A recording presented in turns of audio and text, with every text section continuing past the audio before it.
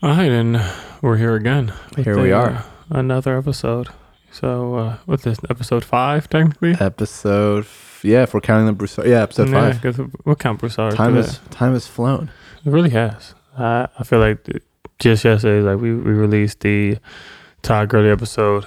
So yeah, it's been fun. To say the least. It's been good. And the last one was definitely the biggest one so far. Yeah, I think so. I think Don is a great dude who has a good story, but the reason why he's, that interview was just good for us and just listeners just because how humble he is. And, even though he's gotten to be, as big as he is, he's still the humble, caring, genuine person that he's always been. I think that's very special. When you find success, you don't change. So I think, that was really great, for the listeners to hear. Yeah, he's a special dude, man. He really is. We've been cranking him out though. I feel like we've been doing so many that they haven't even heard yet. Yeah, no. At this rate, we're not gonna have to record again until next season. Exactly. I think we got 7 or 8. I think that's in the maybe tank. More. Yeah. So we got some good episodes. Some that we're excited for for you guys, the listeners, to hear the story of the different guests, and obviously a lot of them have been athletes, and today's not an athlete, so that's I'm happy about that. Yeah. Who's on your New Orleans list once you get down there? I'd love to try to get Drew Brees. That would be amazing. Kamara. Alvin Kamara, Michael Thomas. Those are the 3 main guys. Might get Todd in here, the CEO of Raising Canes. Might have to get him on. That'd be cool. We should do a live podcast recording in Raising Canes and sell tickets. Yeah, that'd be dope. That'd be really cool. Todd, if you're listening, holla at me. But no, I guess those are probably my main 4 I want to do when I get down to New Orleans, which I'm going down there this weekend. So it'll be fast. It'll be fun. Yeah. I'm looking forward to it. This trade was finally official, I guess a couple of days ago. So now, I'm kind of happy about that, just because there's no more gray area now. Before it was like, I'm a Laker, but I'm not gonna be working out at the facility. But I'm not a Pelican, so I can't go down there yet to work out down there. So it was just a 3-week gray area, which I think the NBA should look at changing. Some of those rules. But so you're officially a Beignet boy now. Yeah, officially a Beignet boy. So it'd be good. I'm not sure. I like the saying, but we're gonna have to work on. Someone had that trademark. We're gonna have to work on that. We're in contact. Yeah, we're in contact, but we got some stuff in the works. Yeah. You got your press conference, right? Yeah, press conference. It's actually Tuesday. Tuesday. Yeah, so it's 16th. 16th. So that's gonna be fun. I'm just really looking forward to getting down there. I met most of the guys, but just meeting the rest of the staff there and the crew there. To finally figure out finding a spot to stay, so I can finally get off of Zillow and Realtor, and Trulia, which I'm on probably 4 times a day, thinking something new to pop up. So I'm just excited, just in a whole, just to kind of finally get down there and just kind of really just start, growing there. Yeah, and you got number 3, right? Yeah, I got number 3. That was the first thing I did. All that stuff happened. I text Griff, text Langdon. I was just like, yo, I need number 3. Number 3 needs to be Jay Hart's. Yeah. So I got that. So I'm happy about it. So anyone that want to know what number I'm going to wear is definitely going to be Trey, Yeah. It could be cool if you tell the listeners why, because you've worn the number 3 all the way back since high school, college. Mm-hmm.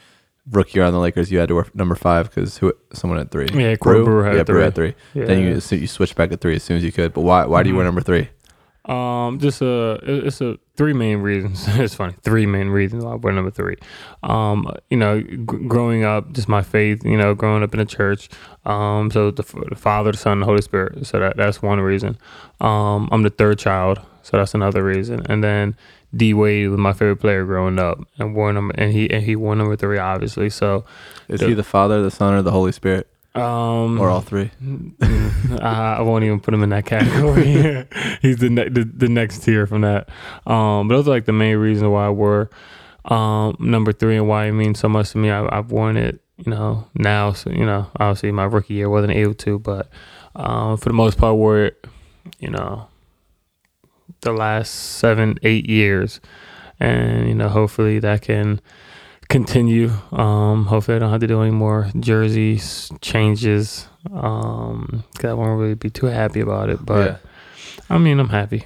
You were down in Vegas. You got some early impressions of the squad. You got to see Zion, Jackson Hayes, Nikhil, Dede, all them play. You met the front office. Yeah.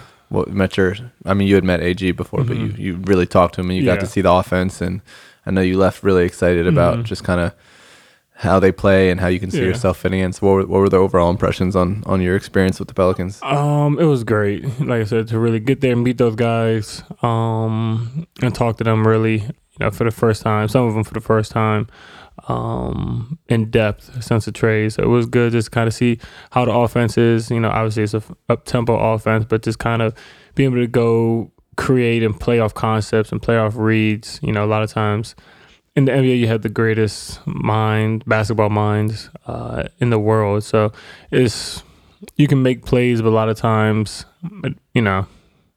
15 games into the season, guys, other teams scout those plays and those plays don't really work. So after that, it's really about playing on concepts and being able to have playmakers and playing off reads. So I think that's something that New Orleans is going to allow us to do, which I think is great for everyone because everyone shares the ball. Everyone has, the ability and the opportunity to attack, to create. And when you have that kind of offense, it makes guys happy. And, you get on the court and you get the opportunity, and that's the biggest thing. Sometimes when you're just standing there, waiting for the ball to come or, hoping the ball comes, it throws you off the rhythm, especially as shooters or, playmakers off the catch. It kind of throws your rhythm off. You can't really get into the flow of the game. So having a style where you're moving the ball, everyone gets touches, everyone gets the opportunity to shine, it breeds a great culture and it breeds happiness. And when you're happy as a player, you play better. You're able to do more things. So I'm excited. Then the young guys looked great. Nikhil looked good. Jackson obviously had the ESPN highlight dunk off Nikhil's great pass. That was actually a really good pass by him. If you guys haven't seen that, the pass was amazing. The pass was great. And then Zion. I don't know if I've ever seen someone get big boyed.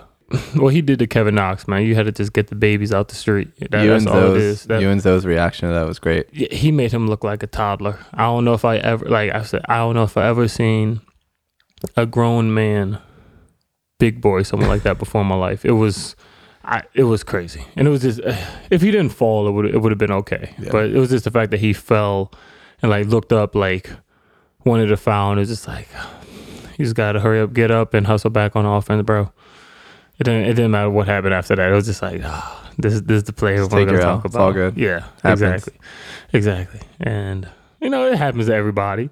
And he's a young player, so hopefully, people will forget that soon. But he was definitely on that part of the highlight. Yeah.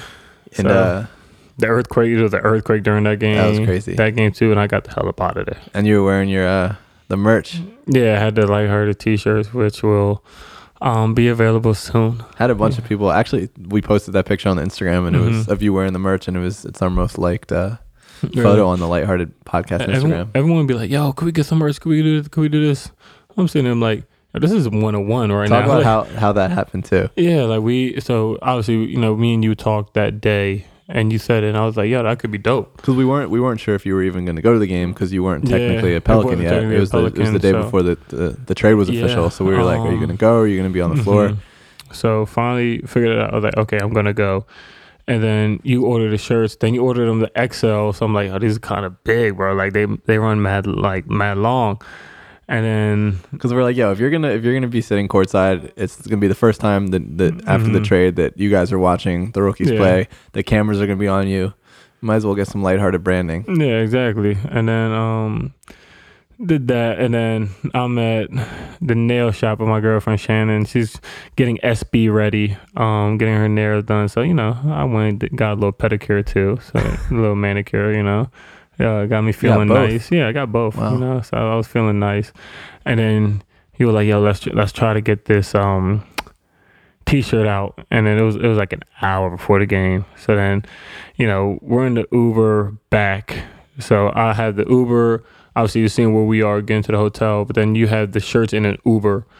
So we're literally right next to it. Like, I didn't tell you that because you called me. You were like, "Yo, it's there," but like I didn't pick up your phone call. 'Cause I'm literally right next to the Uber because like we're at the light right before we make a left into the Aria driveway, and I'm literally looking. I looked at the license plate. I'm like, "Oh, that's it." Like, I could have literally like rolled my window down, knocked on the window, and just told him to give me the shirts. But so we got that literally 15, 20 minutes before I head into the game. So it worked out perfectly. I found a T-shirt, a print-on-demand shop in Vegas that said that they can turn around a custom Lighthearted T-shirt in like a couple hours. And for anyone who's ever tried to get custom tees made, even getting it like inside of 24 hours can be a challenge. So I like did it that in the morning. The game was at 6:30. Mm-hmm. I did it like 9 a.m. I was hyped. I was like, we're gonna get this. I should have known, but Josh likes his shirts a little on the tighter side. So I ordered XL. I ordered an XL. It was too big. And then like an hour before the game, you hit me and you're like, I can't wear it. It's too big. And I'm like, all right, let's give it one last shot. So I called the store. The printer was open. They did the shirts. I have an Uber driver go pick them up from the store, drive the Uber to your hotel. You get it. 10 minutes to spare. Rock it. Wear it at the game. Yeah. It worked out very perfect. I think we might have to drop some though. I think people have been asking. We're definitely gonna get some shirts out. You know, we'll probably try to get like shirts, hoodies, maybe some hats. I don't know, maybe some other stuff. I don't know. We'll see. I'm not sure if I'm like all for like Lighthearted socks and all that. I don't know about that, but we'll definitely get like some t-shirts, some long sleeves, some hoodies. Yeah, the essentials. The essentials. Nice traveling. Something else that a lot of the people have been asking on like Instagram and Twitter is they're like, yo, you should start doing some fan questions. So, you know, we'd love to be able to submit questions and then have you guys answer them. So I think that's something we should start doing maybe on the next episode. If you guys want to either comment on Instagram or tweet us any questions you have, and we'll take this first part of the show to answer any of them. Yeah, I think that'll be fun to do. I think we should do it because I think when we first recorded the intro, and if you guys listen to the intro, we're sitting there saying like, oh, we want this to be interactive, we want to, we want you guys to grow with us as we grow the Lighthearted podcast, and et cetera, and I don't want to say we haven't done that, but we've had some great guests, but it hasn't really been as interactive. So I think that could be really fun for us to make sure we are interactive with our fans and the people who were there at the beginning, and it'd be really cool. So definitely, guys, tweet at us, tweet at the Lighthearted Podcast on Twitter, comment on the Lighthearted Pod on Instagram, DM questions. It could be, just whatever you could do to just get some questions out to us, and we'll definitely take the beginning of this part right before we get into the full interview session to answer those questions, to kind of give you guys a little bit more in-depth look at us, and like I said, to keep you guys involved in it, because at the end of the day, we like doing this, we like doing the podcast, but we also want to interact with you guys more, and I think that's the most important thing. I want to get into our guest for today, but before we do that, I don't want to jinx it. Do you want to tease the next episode? It's been scheduled, but as we know, that doesn't really mean shit until the mics are on and the interview is happening. But do we want to tease it at all? Yeah, I guess we can. We have it's a big one. It's scheduled, tentatively scheduled for this end of this week, and our press conference is Tuesday the 16th. So this episode will come out Wednesday the 17th, and it will definitely have Let's just say if you thought that earthquake was big. No, I'm just kidding. Nah, I won't say that. But that podcast may or may not have one or two of the guys that I'm going to be on that table with, I guess, or on that podium with during that introductory press conference. So that's all we'll say for now. Yeah, could be one, could be both, could be nobody, could just be me. Who knows? Stay tuned. So yeah, definitely stay tuned. So I guess getting into our guest will be fun.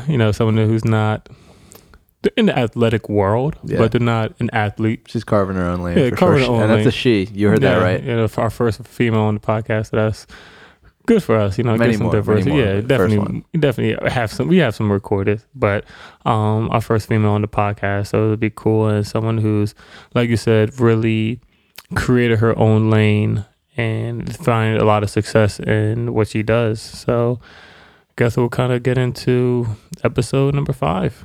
Yeah. Cassie Athena. It's Cassie Athena, the amazing photographer who has an even more amazing story just with being a Brain tumor survivor. She's carving out her own lane. I think there's, in the time we live in right now with social media, there's, you know, if you have content you want to put out, or if you have an idea, there's really, you know, there's no excuse to not to just do it. And she's someone who's doing that. And she's building an incredible career for herself off the backs of social media, off the backs of, you know, her ability to create amazing relationships and earn the trust of so many guys in the league. And she really, you know, is documenting some of the players that we all love in a way that no other photographer is. I mean, she'll be in rooms that you'll wonder how she got in. I guess without further ado, here's episode 5. Cassie Athena.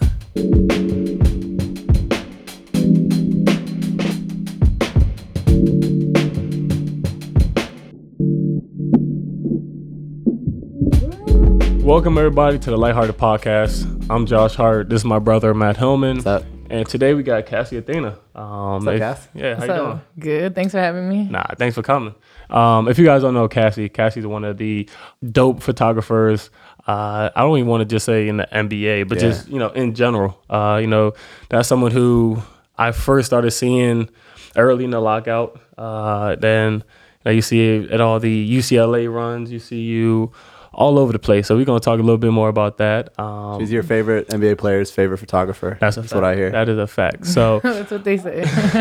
but this is something that we do on every episode of Lighthearted Podcast. So we're going to sit here, have a nice lighthearted conversation, and open a bottle of wine, unwind, and just, you know, have some fun. So today, what we're going to What we got today? We're going to have some good Stags Leap, the investor. So Nice. I had this a couple times, so we're just going to, you know, have some fun with it. What region?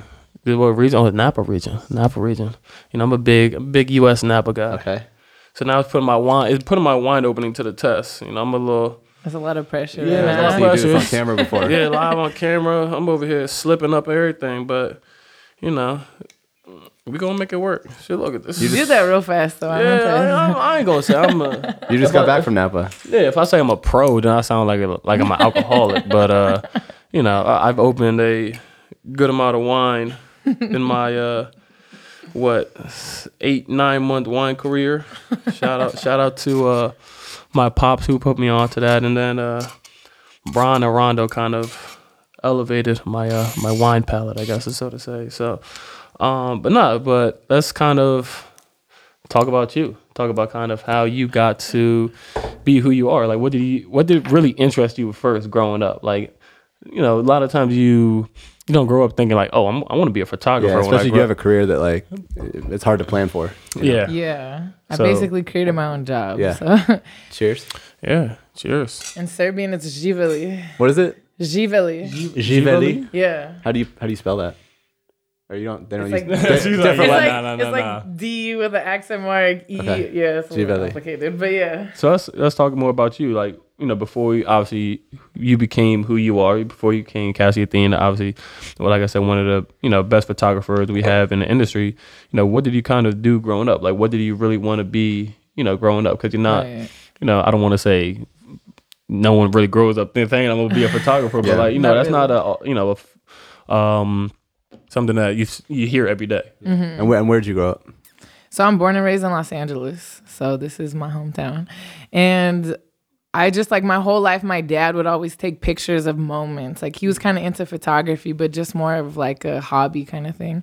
And so me and my brother growing up, my mom and dad would always just capture moments. So I always associated taking pictures with capturing moments and memories and stuff like that.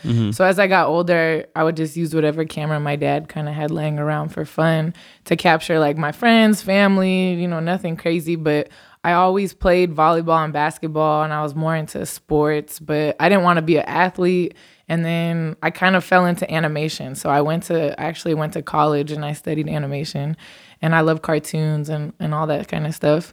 But while I was going to college, I would also take pictures and video of like the guys' basketball team, the girls, like just different sports. But I was capturing more just moments. And that's like before social media was really a thing. This was like 06, 07, like YouTube was barely a thing. And you were like fully self-taught at that point? So no photography classes, anything like that? Nothing. I mean, there's no YouTube tutorials back then. It was just like, figure it out. Yeah, learn from experience. Yeah, and people really like loved the stuff I was shooting. So I worked actually as a cashier at a sporting goods store and saved up money and bought my first like somewhat professional camera. And then like a couple years later, I graduated from college, and then the lockout happened. Yeah. And somebody was like, hey, like there's this league in South Central, you should go and take pictures. And I was kind of like, I don't even have a good camera, but I heard there's NBA players, and I'm like, I was a big fan of the NBA, like super big fan. So I went down there to the Drew League, and I started taking pictures, and they were like, you should be our photographer. And that's kind of where I started, like for the first time, hey, maybe I could take this more serious. Yeah. But I couldn't afford good equipment. So I just kept going and just capturing moments. So it really wasn't like the technically best photos, but the people loved the like emotion of it. So, and I was the only person shooting during the lockout, because most photographers only show up if they get paid. Yeah. Nobody's paying you to go shoot. Nobody's just doing it for fun. Yeah. So, and it wasn't really a lifestyle thing. There was no Instagram during the lockout. It was just Twitter and Facebook. And so that's kind of like how I got to that point where I started. So obviously you loved photography, but would you say at that point, did you want to be an entrepreneur? Because at this point, like you're your own boss right now. Was that, I know you said you worked for someone else after school. Was that like, did you always have that vision for yourself, or was it just you loved the photography and you were going to figure it out? It was just honestly a hobby, and I wasn't making money off of it. Yeah. So I actually was interning at like a visual effects studio. I wanted to be a producer and work on TV shows and movies. So I was doing that, and I would work 15, 20 hours a day, get off work and go straight to like a local basketball game and take pictures. So it was like getting to the point where like my passion was like outweighing the stuff that I like went to school for and learned how to do. And then like a year or two in, I was like, maybe I should try to like do this for real. Yeah. My job ended up letting me go. Mainly, they said I talked about basketball too much, and I was a distraction. But yeah, I was like, I just took it as a sign of like, hey, let me just try to do this like for real. Yeah. So I feel like that happens a lot. You kind of always find out, what your path in always is kind of different ways. Like you said, like you did that. I kind of feel like that's what you did too. Yeah. Like growing, we grew up together. Both of us wanted to be hoopers, and then we kind of switched it up, and then.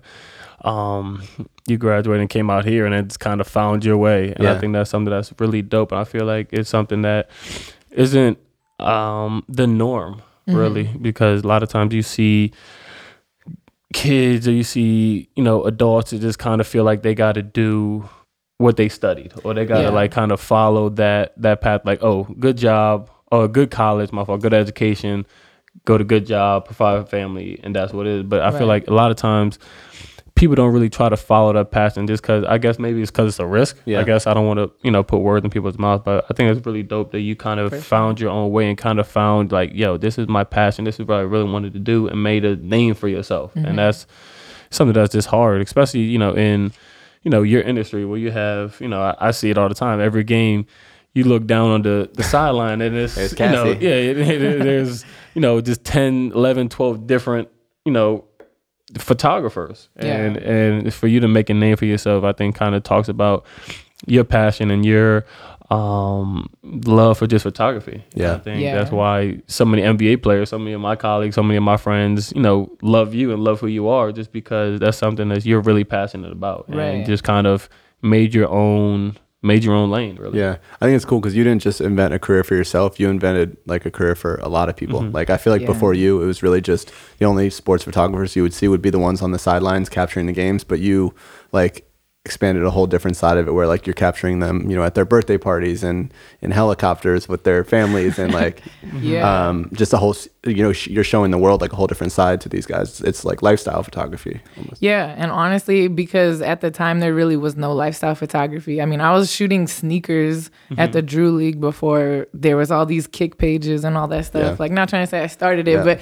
I definitely that's the I don't want to say I did it, but I did it. But it was just really really kind of cool because, like you said, it is a really big risk. Like my parents were even like, you need to get a real job. Like, what are you doing? And it's hard too. A lot of people go to college, they rack up debt, and you really have to go get a job that pays right away. And luckily, I had kind of like maneuvered through colleges where when I graduated, I had no debt, so I was able to like really take big risks like this.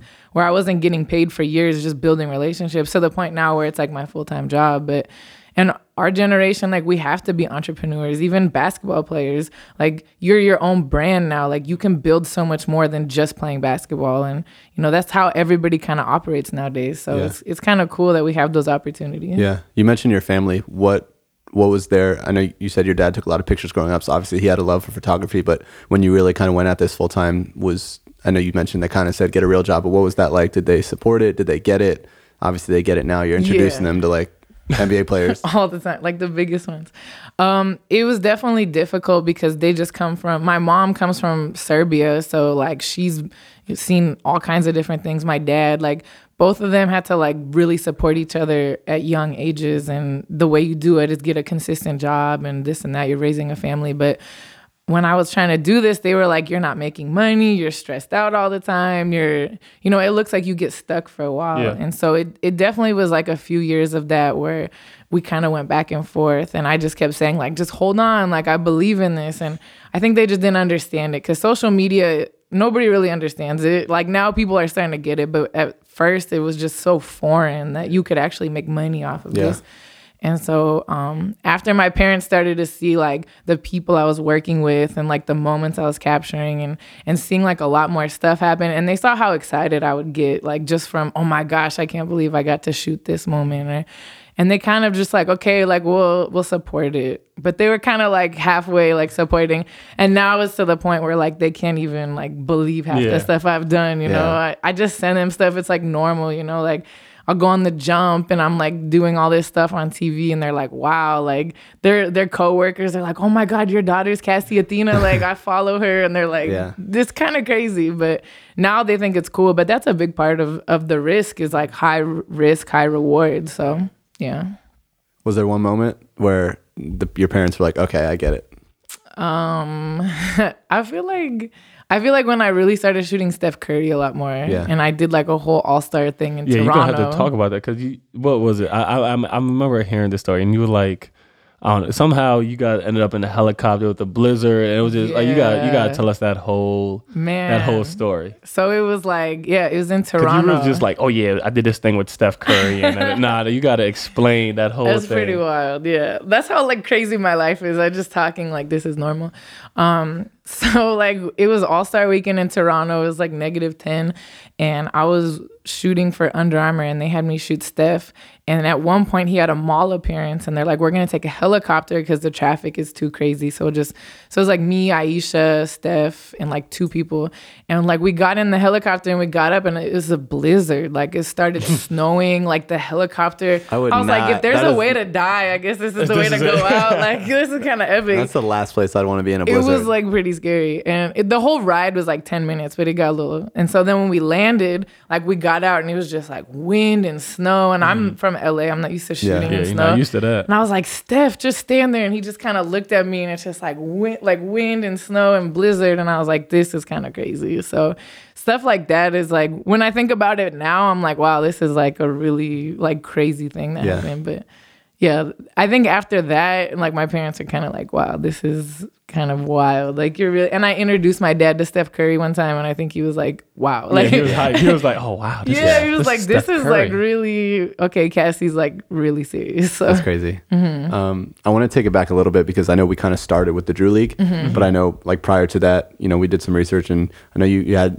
some experiences that really kind of even, before that shaped who you are today. Right. And you talked about your experience at college, at Northridge. You played basketball and volleyball there, or was that? At junior college, okay, cool. And then when I went there, I was like, I don't want to play anymore. It wasn't that serious. But I mean, talk a little bit about kind of what happened there and how it turned you into Cassie Athena. For sure. Honestly. Yeah. I mean, when I was a junior in college, and I was going to school, like I said, for art. And there was like one day where I had a horrible headache, and it was during midterms, and I was kind of like, I don't know. It's just from midterms, and my classmates were like, "You should go to this campus doctor." So I went down there, and the nurse was like, "Oh, you're fine. It's just a headache." And then the doctor came in. He was like, "You're fine, but it could also be a brain tumor. So you might want to go to the emergency room." And I was like, "What?" That's a hell of a thing to say. Yeah, like it went from like a What? headache to. So I'm like 21 years old at the time. Like, okay, so my dad takes me to the emergency room. Everyone thinks I'm like over exaggerating. We get there, they're like, "Oh, college student with a headache," you know, like everyone's giving me a hard time. Yeah. The doctor comes in and he was like, "Yeah, you have a brain tumor." And you did like a CT scan? Yeah, they did the CT scan, and when they first came back, they were like not 100% sure exactly what it was, so they kept me a few days to like run more tests, and right away they knew it was benign. They're like, "It's not cancerous, but it's in the balance part of your brain." So they're like, "We don't know how you could walk or do anything right now," because it was like really big, and they didn't know how long it's been there. They're like, "We need to operate," and it was February, and I was just thinking, I don't want to have to like do another year of college. Like that's all I'm thinking That's about. all you're thinking about. Yeah, my mom's over there crying because I have a brain tumor. I'm like, "Can we just plan the surgery for summer?" You know? So you finished it out? Yeah, I and then finished did it? out my junior year, and then I scheduled the surgery on July 9th, and they had to like they shaved my head, like pretty much the whole backside of my head. And, you know, the operation, like once they got in there, they realized it was a lot bigger, and there was a long surgery. And then because I had no symptoms beforehand, now you just mess with that whole part of my brain. Yeah. So once the recovery, like I couldn't walk, I couldn't, it felt like you spin in a circle and try to walk for like 3 months straight. So it was like, I went back to school in the fall, but it was like really hard. My whole senior year was like catching up on work. Yeah. And then after that, I was like, even to this day, like when I get stressed out, I think like I could have been dead these past years. Like it was such a big operation, a big recovery, and like going through a brain tumor is like not easy at any age, but let alone like for somebody so young. And so after that, I kind of reanalyzed my whole life, and I was like, God definitely has me here for a reason. And I kind of just started looking at life different. It wasn't so much about going through the motions. It was about figuring out like why I survived that and why I'm alive. And because there's people who get brain tumors and they're not here. So it was like a whole process. Like I still have a metal plate on the back of my skull, like all these crazy things, you know, but it's just like, now it's just like a war story, but it definitely, I didn't tell people about it for a long time. And then now I've been able, I posted in my Instagram bio, and I was able to like really like inspire a lot of people. People reach out to me all the time about they have tumors. I even had like Drew Holiday a few years ago. He saw like, I guess in my IG bio, and I was filming him and his brother for the day, and they were like, "Can you talk to, you know, his wife, Lauren had a brain tumor," and it wasn't like public news. Yeah. And they were like, and they were like, "Can you talk to her? Because you're the only person that like you could really relate." So I talked to her about it, and we ended up having like the same kind of tumor, except she was pregnant and she was like going deaf and blind on one side. And so, but I was able to talk to her, and it's just crazy thinking like I was a college student going through this, and now I'm helping like all kinds of people. And, you know, she ended up getting through it and stuff. But like, it's just wild how that one situation has like altered my whole life. It shapes your whole life. Yeah. That'll give you a lot of perspective on everything. So I don't take anything for granted. People look at me, they're like, "Why are you so excited to come to a game? Like you're always at games." Like I'm just happy I'm alive and I get to do this. Like honestly, so. That's amazing. I'm always the one that always makes it, you know, try to make light of a serious conversation. So, you was hooping in high school. So you had this. Did you ever talk trash, like looking back, like, I was giving y'all buckets with this shit? Like, I was giving y'all buckets. I just wonder, I always make it lighthearted. So I was wondering, did you ever talk trash about it? Like, I mean, this now is I'm going the to. lighthearted podcast. Yeah, the lighthearted pocket. No, not obviously not making fun of the situation, but just making light of the situation. I've definitely, now I'm going to talk smack now that you brought it up. To talk trash about. I mean, that's so funny that your mind went.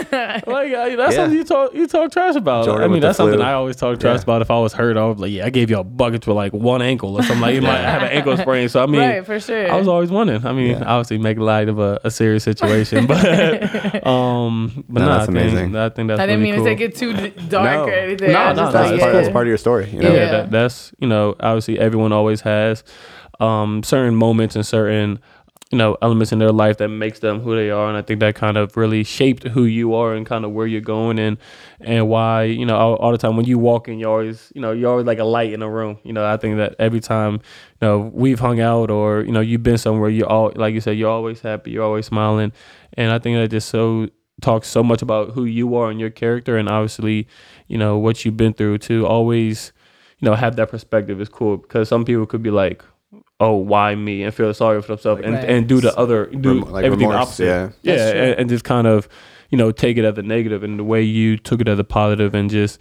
strived after that, it just shows how much of a person you are. And so I think that's, you know, something dope, and it's why, you know, I think why you are where you are now. Your work ethic is crazy. Like I feel like I would love to understand like what a day in the life of, I know there's no Tigbull days, but I feel like you're going from shoot to shoot, and then you're editing until like, how do you spend your days?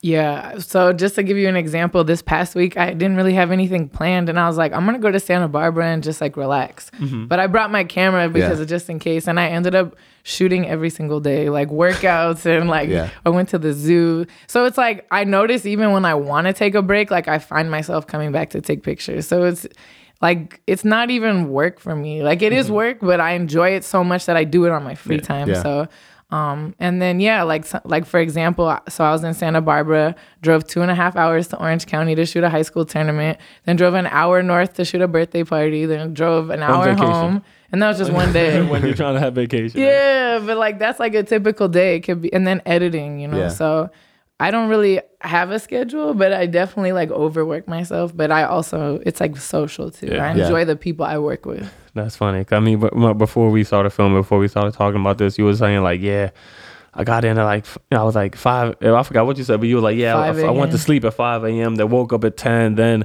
you know, shot photos for, you know, the camp or the tournament, whatever you were doing today. Yep. And then come back and people already texting you like, yo, with the photos ready. I mean, obviously for high school kids, obviously now Instagram is way more important than what it was when we were in high school. But it's like, man, you got, you know, that's just like, it's crazy, you know, your scheduling.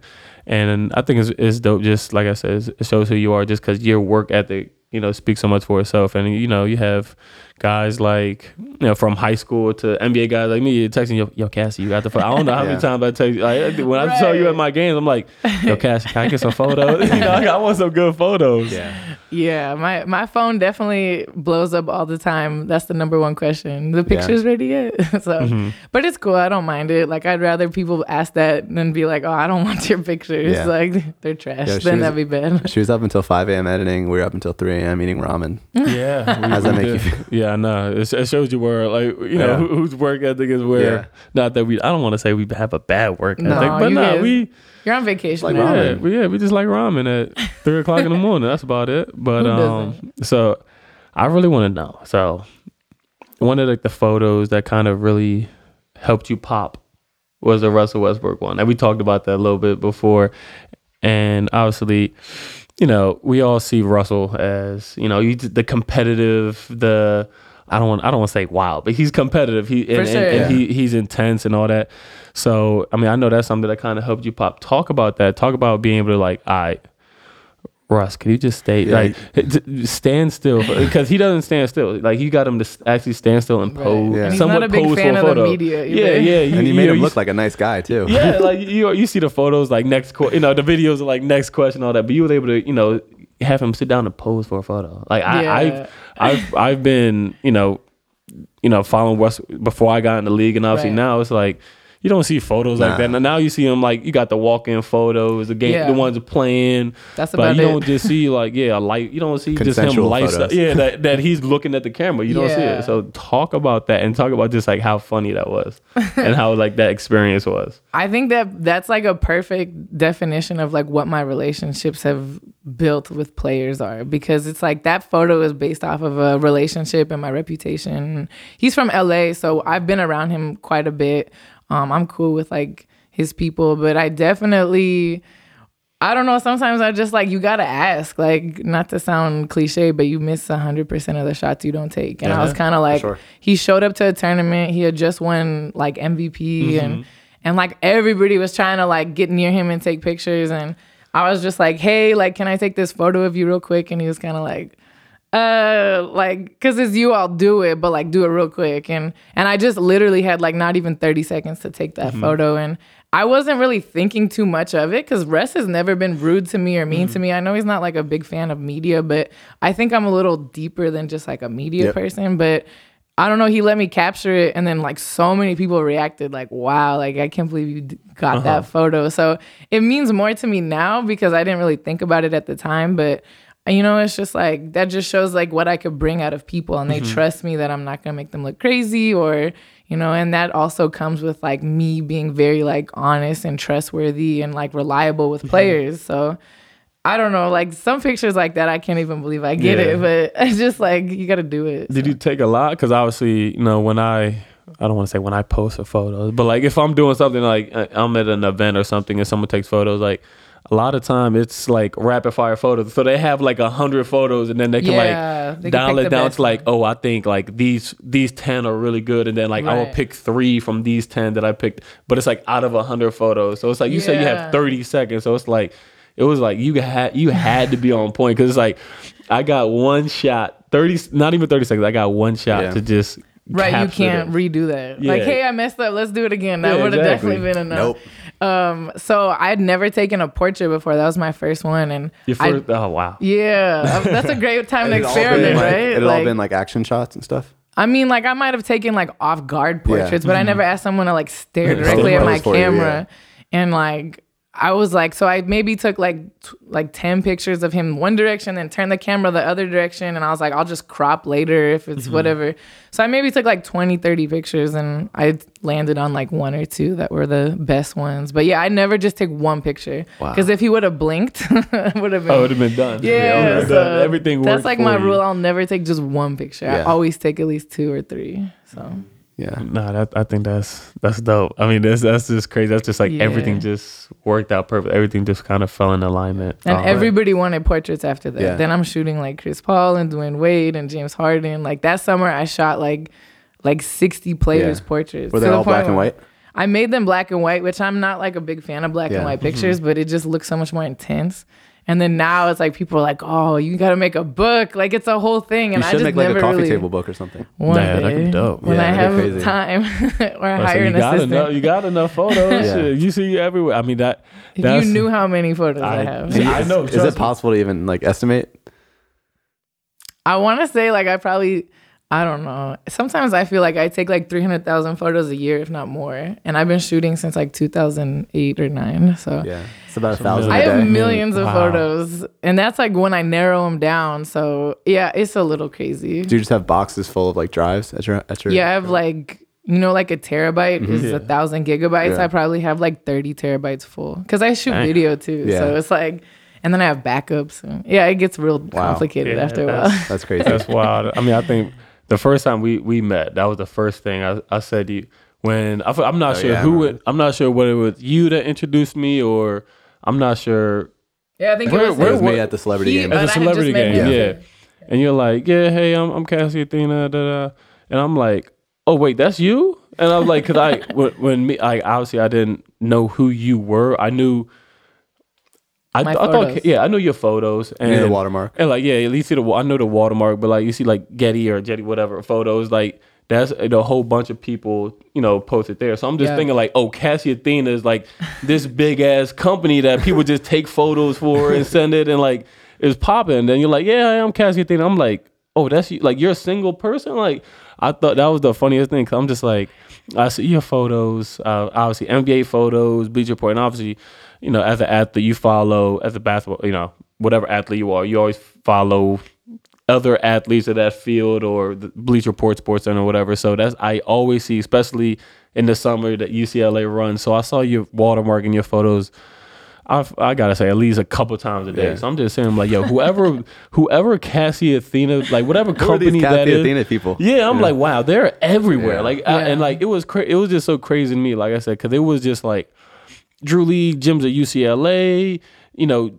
random high school. So I'm just like, yo, there can't be one person that does all this shit because it's way too much. So I think like that's what I'm just saying. I'm like, yo, she really be grinding. I like I remember that was the first thing you said to me. Like, I thought this was a company. Yeah. Like that's just one person. Yeah. It is a company. Yeah, I was just like, wow. Like I think that's what I said. I was like, it is a company. It's just I'm the only person that works there. Yeah. The one thing I want to touch on, you mentioned it when you were talking about the Russ story, is just that you wouldn't have gotten that photo if it weren't for like the relationships that you've built. So it's crazy because you're balancing two skill sets, because like there's people who just take photos who are cool sitting on the baseline, snapping their pictures, going home, and that's it. Yeah. But on the other hand, you're building these relationships with guys, and you're earning their trust. And we all know, like, the NBA is kind of a very tight knit group, and it's hard to kind of, you know, if you're not inside of it, you're outside of it. But you've built some incredible relationships. So I'd just love to know kind of like your approach to just that side of your business, because that's, in my opinion, what really separates you from every other photographer. For sure. It definitely is. People feel comfortable around you. Yeah, and there's a lot of cameras even now, like a lot of photographers out there. So just like when I started, oh yeah, we might need a refill. Y'all need a refill, man. Yeah, y'all taking it down, boy. Way faster than you guys. I got more than you. I think Maddie's over here. How do you say cheers in Serbian again? Živeli. Živeli. Yeah, sheesh. I gotta keep up. Y'all. Ooh, I'm supposed to be the wine drinker too. Y'all. Right. Keep up. Like I said, it's lighthearted, I guess. Sheesh. As you were saying. Yeah. So. I just noticed, like, I grew up around a lot of artists. I went to school with a lot of artists, and a lot of them are just very cool with, like, staying behind the camera or just, you know, being, like, in the background. And I just always like to talk and interact with people, but I'm also creative. So I definitely, like, developed a lot of both sides of that. So when I started getting around players, it kind of came natural because I was shooting during the lockout, and that was the time when there was no, like, set event. Yeah. So the only way I could find out about more stuff is if somebody invited me. Yeah. So I would just make friends with everyone because it's my personality. And then I'm also capturing moments. And, like, especially during the lockout, you know, outside of the Drew, there was also a lot of workouts and flag football games and parties. And Brandon Jennings was, like, a huge person that was, like, the first player that was like, hey, you're cool. Like, you want to come shoot this block party? His lockout mixtape. That was crazy. Still one of the best mixtapes I've ever seen. Yeah, that was. Yeah. I mean, he was like at the top of the world at that time, and he was like the first player that was like, "Come to my block party," or "Come to my kid's birthday," or "Come to this." And then other players started looking at him like he's a pretty closed off person, and if like he's cool with her, then maybe I'll be cool with her. And so I started branching off into like the LA players, and after that, like it kind of just trickled on, and now it's like word of mouth. Like I've gotten to the point where I'm cool with like players I've never even met, but they just know me from like my watermark or my reputation, and they're like, I'm just cool with you because I know like the other people are cool. And like you said, the NBA is so like closed off, and even if you have access to that inside world, you don't have a camera to like share it, or if you do, it's like with one player. I could literally hit up, you know, hundreds of players and they'll be cool with me taking pictures. So it definitely took years. You think about it. That was 2011. This is 2019. So crazy. It wasn't like an overnight. Yeah. A lot of people think I just popped up like in the last 2 years, and for some reason, everyone's cool with me. It's like my life is already busy doing my own social media, photos, events, and also keeping relationships up. You know, I meet players in high school now, and I maintain relationships all the way through college and NBA. People don't realize how important of a skill set that is. It's one thing to like make the relationship, but then to maintain it and like you know, hit someone with a text every month or two. How are you? Just checking in. Like that's the hardest part because people lose touch very fast. Yeah, I've had players. I'll say like, "Hey, what's up?" And sometimes they'll be like, "Do you need something?" I'm like, "No, I just want to see how you're doing." And it like throws them off so much that they're like, "Oh wow," like, you know. And I'm like, that's sad that there's not enough of that. But I don't have any like ulterior motives at this point. I know enough players that I don't need to like try to use anybody. Like I want to help build people because they've helped build me too, you know. And it's like and I'm like I'm really the only person doing this, but especially like the only female doing it. And it's like all the players have like empowered me as a female photographer to do what I do, and it inspires so many other people. And I feel like it just is a testament to like how the players like really support like all this like movements that people have about supporting this and that. Like the players have already been doing it. Like this is just second nature. Yeah. Look, you got my shirt on. I didn't ask you to put it on or anything. Like, so it's like really cool to see that. No, that's dope. Look, talk about being a woman in the industry. Like I said, you know, for an athlete, for me, you know, a lot of times where I take or what people take walk-in photos of me, or people are on the baseline taking photos, or people are out, you know, whatever, taking photos. Most of them are male, honestly. Like just to be frank, most of them are male. Sure. So, I mean, kind of talk about, you know, how it is being, you know, a female in the industry, and just kind of some of the challenges and, you know, some of the stuff that you kind of maneuver. For sure. I feel like there was really no guidelines or role models really that I could look up to when I was doing it. So I was kind of just figuring it out. And I grew up around all boys. Like I have a bunch of like cousins and brothers and stuff. So I'm like used to dealing with guys. Like I don't feel like uncomfortable, but I just kept going and being around these people. And then when I really started meeting like guy photographers, a lot of them were like hating on me really hard. Like I've met some of my favorite photographers and they were just like, you should give up now. Like you're not going to make money. That's crazy. They threatened me. And it got to the point where, and I met even a few females that were the same way. Like I realized how competitive it was. And that's when I kind of just decided like, I'm just going to build relationships with people that are cool. And there's a few photographers that I met that were like really trying to like help me guide through it. But it's really just like something that you have to experience. And that was kind of like a hard part for me is I would ask like, hey, what's this setting? And they're like, oh, I know you're friends with that player and you have access, so I'm not going to help you with any settings, like figure it out. Because they were jealous of, my relationship. And it was like really frustrating. And even to the point where I'm at now, like a lot of photographers really don't interact with me. Some are cool, but for the most part, it's like so competitive. And I feel like it just turns a lot of females off because it's already difficult. Like I'm out here dealing with just like the pressure of being the new photographer, which is like guy, girl, whoever. But then I'm also 6 feet tall and blonde and like I can't sneak around. Like I see a lot of guys that'll like be in the crowd with their, $10,000 equipment, but I sit somewhere and it's like her. Like I get singled out a lot. I deal with a lot of stuff that like guys don't deal with. At the beginning, I had a lot of questions about like, why is she really hanging around these athletes? That was like the biggest part of, like, why is this, girl here? Like, what does she really want? Nobody wants to just come take free pictures. And there's a lot of women like in the sports industry are in it for sometimes the wrong reasons, Yeah, definitely. And I think that's just a lot of women around it, not necessarily like the women working in it, but like just the women that happen to like be attracted to that side of everything.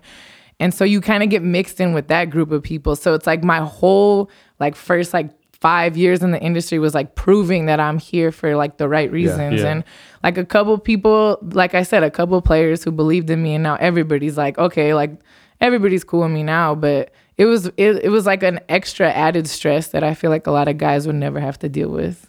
So, but it's also to my advantage. I don't want to say I think being a female has helped a lot too, because I could just be another girl at the club when we go out, but I'm taking pictures and capturing moments, and it's just like a no stress pressure. Like, oh, that's Cassie. Like she's not trying to like be extra and be on attention, whatever. She's just like here, so it helps me a lot, and I have no problem with it. But it's definitely a lot harder, I'd say.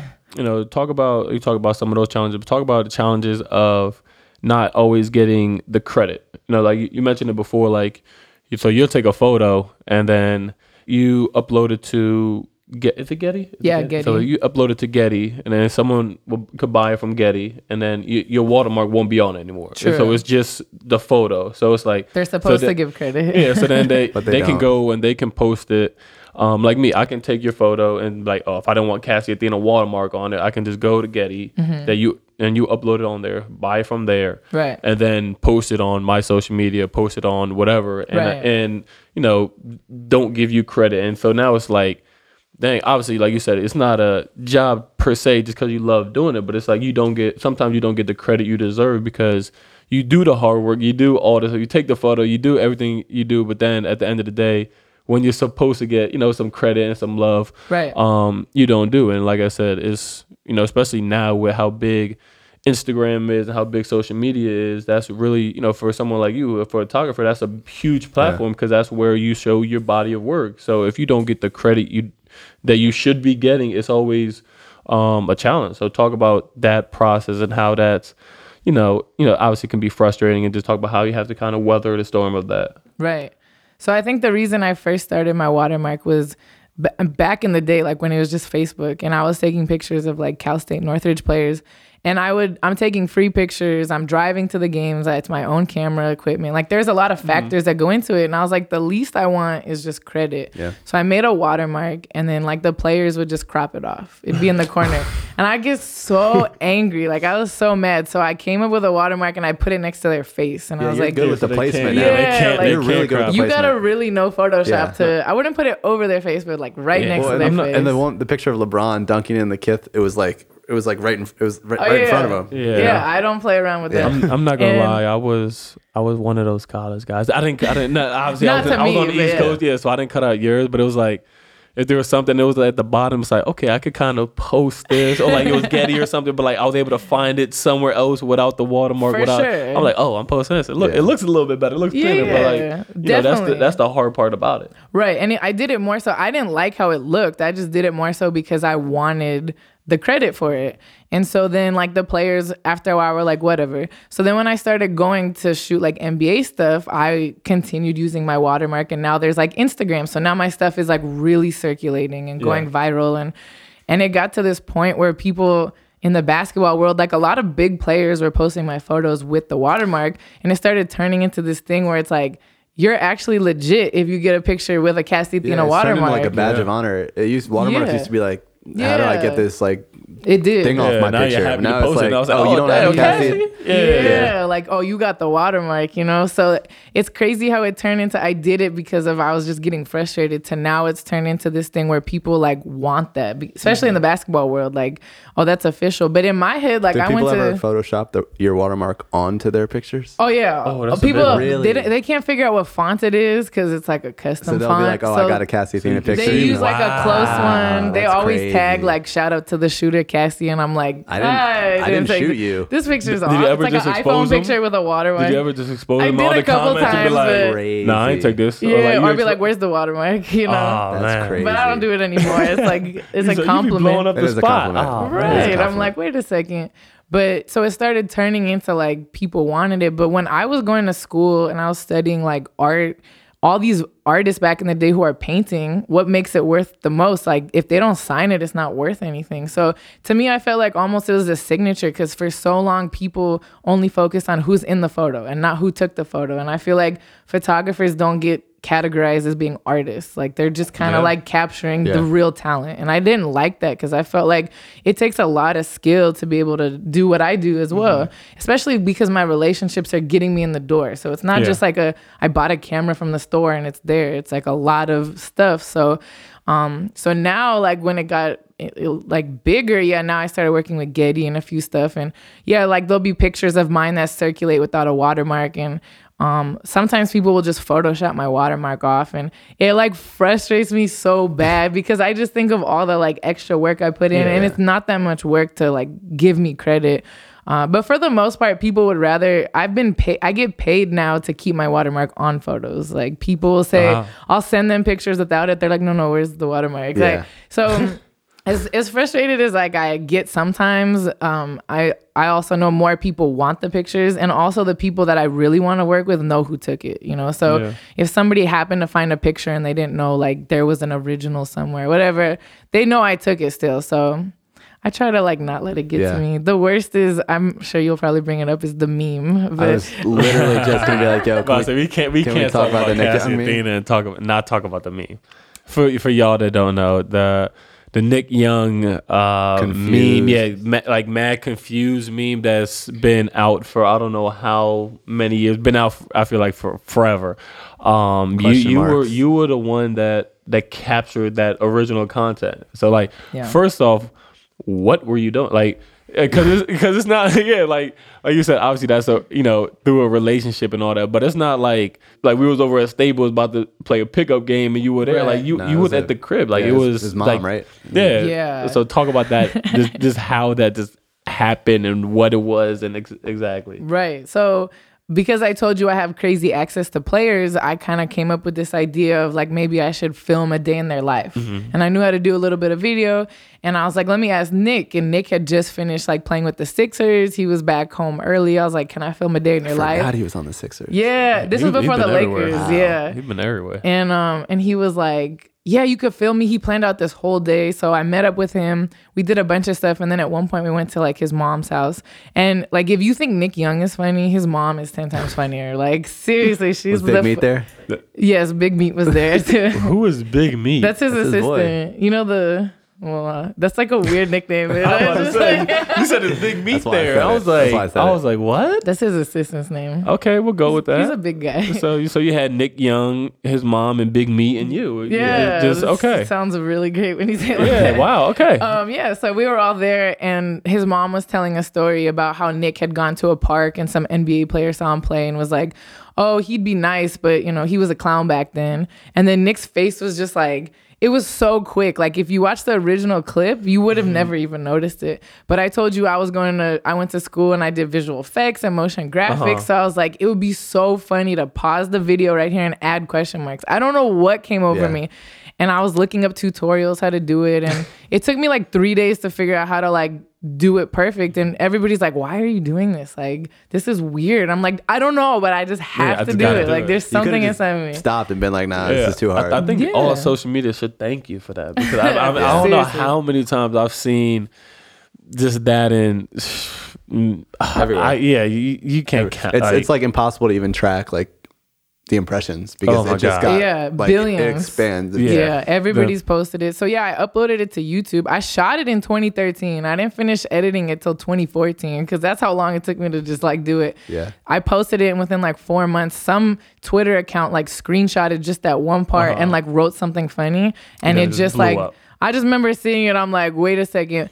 But see, that meme, because it was a video, I had put the watermark in the bottom corner. It was like called Through the Lens. So it was like in the bottom corner. I didn't know that. I didn't see that. Wow. So it didn't have like my name next to his face like it normally would, because it's a video screenshot. So every time they would like cut off even the Through the Lens. And I'm like, no. So I like get no credit. Like if you Google it, you could like Nick Young confused meme. Like it'll eventually, like you could find I started it. But yeah, I've definitely seen it. I mean, I can't even think about it anymore because it's so viral. I was in China watching the Warriors play the Timberwolves when Nick Young was on the Warriors, and there's like fans outside wearing T-shirts. I'm like, where did you like? It's like the Nick Young meme. Like I didn't get paid for that. You didn't get no check for it. Damn. If I had $1 for every time that got posted, I'd definitely be. We'd not be sitting here. I don't know. Yeah, we'd be in my mansion doing the podcast. So.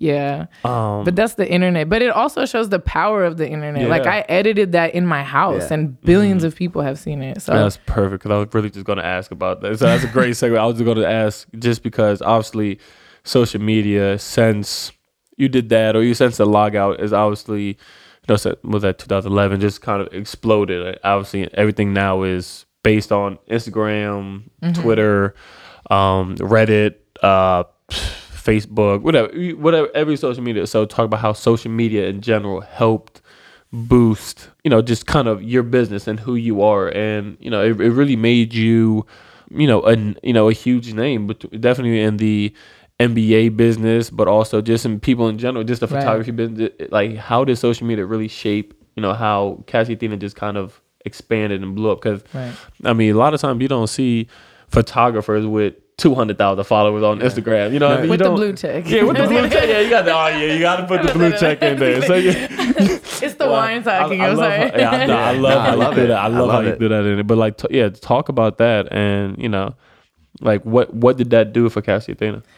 I think it's everything. The internet has given all kinds of people a platform to be their own. Everything from music artists to video directors to athletes to whoever. So. I mean, before that, what would I have done to be around athletes? I'd have to work for a newspaper or a media outlet, and then I'm getting assigned to a job. I'm not allowed to talk to the athletes. Like, it would be very cut and dry. And that's like the only way that the media has been forever, and then now the internet comes and it's like, hey, you could do anything and anybody can see it. And that's why we started this. Yeah, exactly. Yeah, you got, and that like all these podcasts and YouTubers and people have built full-on careers just through social media. So I kind of just rode the wave at the right time, but I really feel like I was a part of, if not like one of the first to be a part of the movement on like Instagram and Twitter, social media that was like posting photography under my own media outlet. And I created my own outlet. It wasn't my intention. I was like, hey, let me just post pictures so I could share it, because I didn't know how else to share it.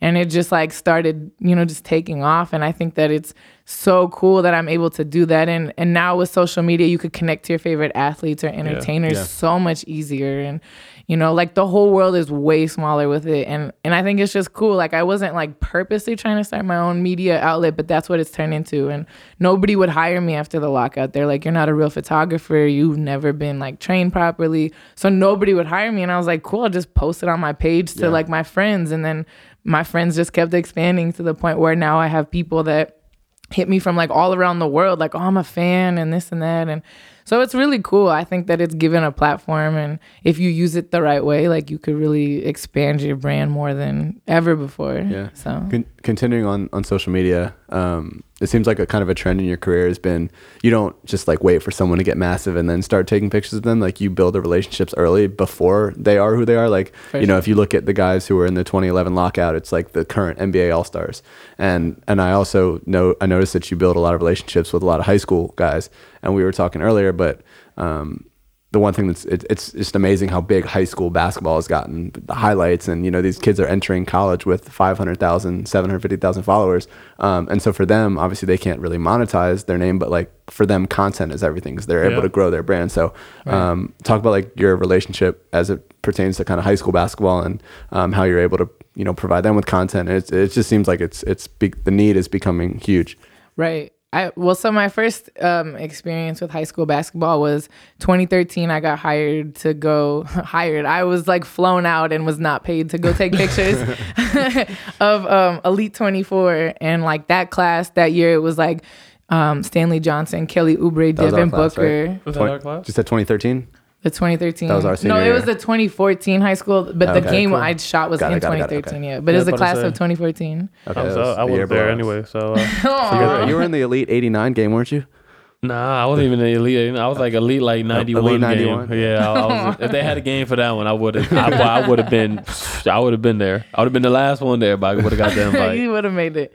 Yeah, and I didn't know anything about high school basketball, and at this time, Instagram was still new, and I remember like the Under Armour people were like, "Yeah, you could just come and like just do your thing." And I asked all the high school boys, I was like, "Hey, can I get everyone's email addresses so I can send you pictures?" And they were like, why? Like, and I was just like, I just want to send you pictures. And they're like, okay. Like they were so confused about like why I was going to send them professional photos for Instagram. And so like some of them didn't even have Instagram, and I definitely had more followers than all of them. Emails. Yeah. Not even gonna lie. Yeah, it You was. could fax it to him or something. I don't know. Get it popping. Yeah, it was. So I ended up sending them pictures and they posted it, and it was just like a foreign concept. And then like those dudes are on the NBA now and they all kind of get it, but like this new generation, it's just like they expect full on like high quality 4K videos and like HD pictures. It's like I'm not even home from the tournament and they're like, where's my photos at? You know, like, but it's also really cool because the players now they understand their brand from a whole different perspective. Like guys in the NBA right now that are a little older, some of them get it, but for the most part, you'll see a lot of players aren't really into like social media and posting their whole life. And then there's like an 8th grader like Mikey Williams who's almost at 1 million followers on his own because he just knows how to market. He knows how to talk. Like he gets it at such a young age. So I'm really interested to see like how these players will be in the NBA because they're just like, they're already like 10 steps ahead of like what people used to be because of social media. And, you know, and even look at someone like LeBron and D Wade and like these guys they're bigger than basketball, like literally. Like they have like production companies and they have like outlets, and that would have never been possible. Yeah, more than athletes. And it would have never been possible like without social media. So I think it's cool seeing it. And now I go to high school games and I used to be the only camera or one of 3 cameras, and now it's literally like you can't even stand on the sidelines at AAU games because there's so many people trying to like shoot the Melo Ball, and when Zion was in high school, like all these guys, like they're bigger than a lot of NBA players. Yeah, I'm not gonna lie, they got more followers than me. Hey man, it is what it is. Right. But talk about what kind of moving forward, just kind of where do you see yourself and where do you see your business going, where do you want it to be, and just kind of talk about like the future for photography and just future for you really in general. Right. Well, to be honest, I never thought I'd be where I'm at now. So it's sometimes like when people ask that question, I don't really know because I did create my own job position to be here now. So I mean, I just kind of follow like wherever God takes me and like whatever my passion leads me to. But I really just know I love working with athletes and building brands. And I think I'd want to get more into like doing more video content, like how I was doing with my Through the Lens stuff, and really sharing players' stories. Because a lot of players have so many cool stories, but people don't have that kind of access that I could like really get in there. You could just open up and be real with me. You know, sometimes when you have too many cameras in your face and it's like for a paid gig, you're only going to open up so much. Yeah. So I feel like I want to be able to share more stories. So I think that's kind of what I've been working on. Like on top of still taking pictures, and I got the watermark shirts now and just all that stuff. Like I just really like the watermark chains. Oh yeah, that's a one of one for now. If somebody else wants to buy one, we could work out a deal. Yeah. So, but yeah, I just really love like just kind of taking it day by day. I try not to plan it. Yesterday, I was planning on editing photos today, and now I'm doing a podcast with Maddie and Josh. So I'm like, that's how my life works. I don't know what's gonna happen, and I'm just kind of down for what comes next. What do summers and off season mean for you and your brand? I know it's the demand for lifestyle content is obviously through the roof. Yeah, especially now. It's like, that's how I started, doing the off season. And because nobody would hire me during the season, it's just like, I always look forward to the summer because players are a little more like on their own schedule and I have more freedom. And like to this day, I still don't work for the NBA. I don't work for any media outlet. So, even though I try to shoot some stuff during the season, or I'll sneak around like some Laker games and get some shots here and there, the summertime is really like I could do all kinds of stuff. I'm flying to Serbia to shoot players. I'm going to Miami, going here, there, and I get to just experience a little bit of everybody's world, which I think is really fun too. Because I hate when people just try to categorize athletes as being like all the same, and they're not. Like everyone's so unique and individual. So I love the summer and I love sharing every moment possible, and I definitely busy. My sleep schedule is definitely non-existent in the summer, but it's fun. Like I would not trade it in for anything. So it's amazing. That's definitely dope. Lighthearted 10. Yeah, let's do it. So this is something. I'm nervous. Nah, you're good. It's nothing crazy. Nah. This is something that I know, we do. but like just thinking about. We just like to have some continuity. Yeah, know? just have some fun with it. Obviously, lighthearted conversation. Is it like rapid fire questions? Yeah. I mean, you can take time with it. Think about it a little if you need. But so lighthearted 10. This is something that we do at the end of every episode. We just got 10 of the same questions, and you can answer it how you want, and start us off. All right. So, what's your biggest pet peeve? When people chew with their mouth open. Oh, I'm right there with you. I hate people. I hate the sound of people chewing. Oh my god. What's your biggest fear? Like real deep or like spiders? Spider. I'm scared of spiders. Losing the blue check. Yeah, that sucks too, but no, I just no. The blue checks would have That's a good one. Right, some people would say that for real. No, I would be more afraid of losing my actual relationships with people. Of course, that would be my biggest fear, is jeopardizing my friendships. That's going. All right, so what's your favorite cartoon growing up? What was your favorite cartoon growing up? That's hard. I like all the Disney princess movies, the animations. So like The Little Mermaid. Oh man, okay. I'm surprised. I feel like a lot of people say SpongeBob. I guess I'm just biased. Maybe that's mine. Mine's a little older. It's like Hey Arnold and Rugrats, and we have the best cartoons. I'm a big Hey Arnold guy. Okay. Are you a '90s baby? Or something 80s like baby? that. We're not gonna talk about my age. It, bro. We'll go with 90s. Date her, bro. Nah. She's just. Yeah, we'll just go. Same era. We're all millennials. Something like we'll that. go with that. She's in the millennial era. Childhood celebrity crush. Okay, so this one I can't say because I know him now. So I'm like, wow. I mean, it's childhood, so it's not as bad. Let's see. Or just pick number 2. Okay, maybe we could go like real far back, but I can't remember his name. So then we can't go real far back. So when I was in high school, the whole reason I started watching the NBA is I love Sasha Vujacic. Okay. Yeah. Okay. I wish I knew that before. Just because. Oh, you missed the conversation. I told he had him. his own. Yeah, we would have been drinking Alexander. Wine. Yeah, we could have had his own. We could have. Oh, how do you say it? How do you pronounce it? Like with a Serbian accent? Sasha Vujacic. No, the winery. Oh, I think it's called like Alexander. I don't know. I don't remember the whole name of the wine. That's what I was looking for. I would have said Alexander. Yeah. His name is Alexander Vujacic. Okay. All right. Well, so we'll take that as the celebrity crush. Yeah. So what if you could? What superpower would you want? Probably to transport. I don't like flying. You could really benefit from transporting. Yeah, should be popping. I'll be there in 30 seconds. It kind of feels like you transport though. It really does. How you're everywhere. But those plane flights. If you could switch lives with anyone for a day, who would it be?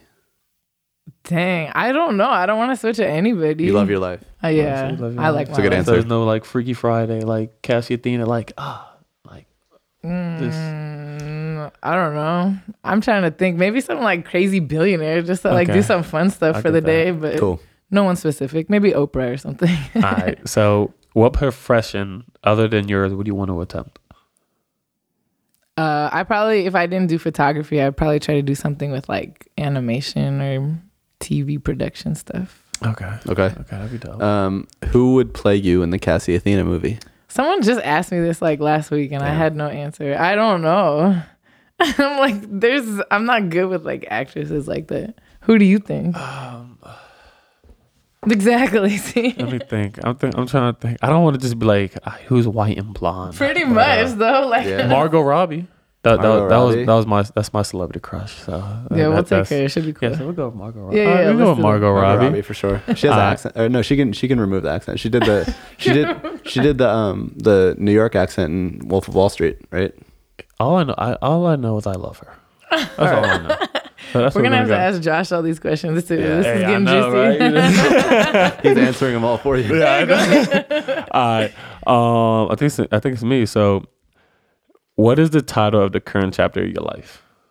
I know that's what is that. I feel like that's gonna be the fun, like the big one, because everything before that is like kind of like lighthearted. I guess I keep saying lighthearted, but So what's the name of the chapter right now? Yeah, what would be the name of what would be the title of the chapter of this chapter of your life? The To current be chapter. continued, because it's always. I like that. It's not Okay. over. I like that. And then the last question, and I'm not gonna let you bail out of this one. You have to give a legitimate answer. Oh my gosh. If it's not crazy, if heaven exists, what do you want to hear God say when you arrive? Welcome inside. I guess. That's exactly what you That's what I said. said. Welcome Yeah, with like- a couple expletives, Come so on I can't say in. that. Yeah. Like, I'm with All right, that. that's a good I'm with answer. that. So, Cass, thank you for coming on the Lighthearted Podcast. We enjoyed the conversation. Yeah, we for enjoyed sure. getting to know you. We enjoyed some good wine, and I think we're all excited to see where your life goes and where your profession goes, and just kind of seeing you grow as a person, also, but also as I guess a business. Yeah. So Yeah. thank you, and we're all gonna be watching out for you. No, thanks. I feel honored to be a part of this and that we've all linked up. And I love seeing other people like follow their passion, whether it's you're doing gaming and podcasting and all the management stuff. Like I love seeing people just really explore like their endless possibilities. So thanks for letting me come here and encourage me to keep going. So. Yeah. Perfect. This is the Lighthearted Podcast.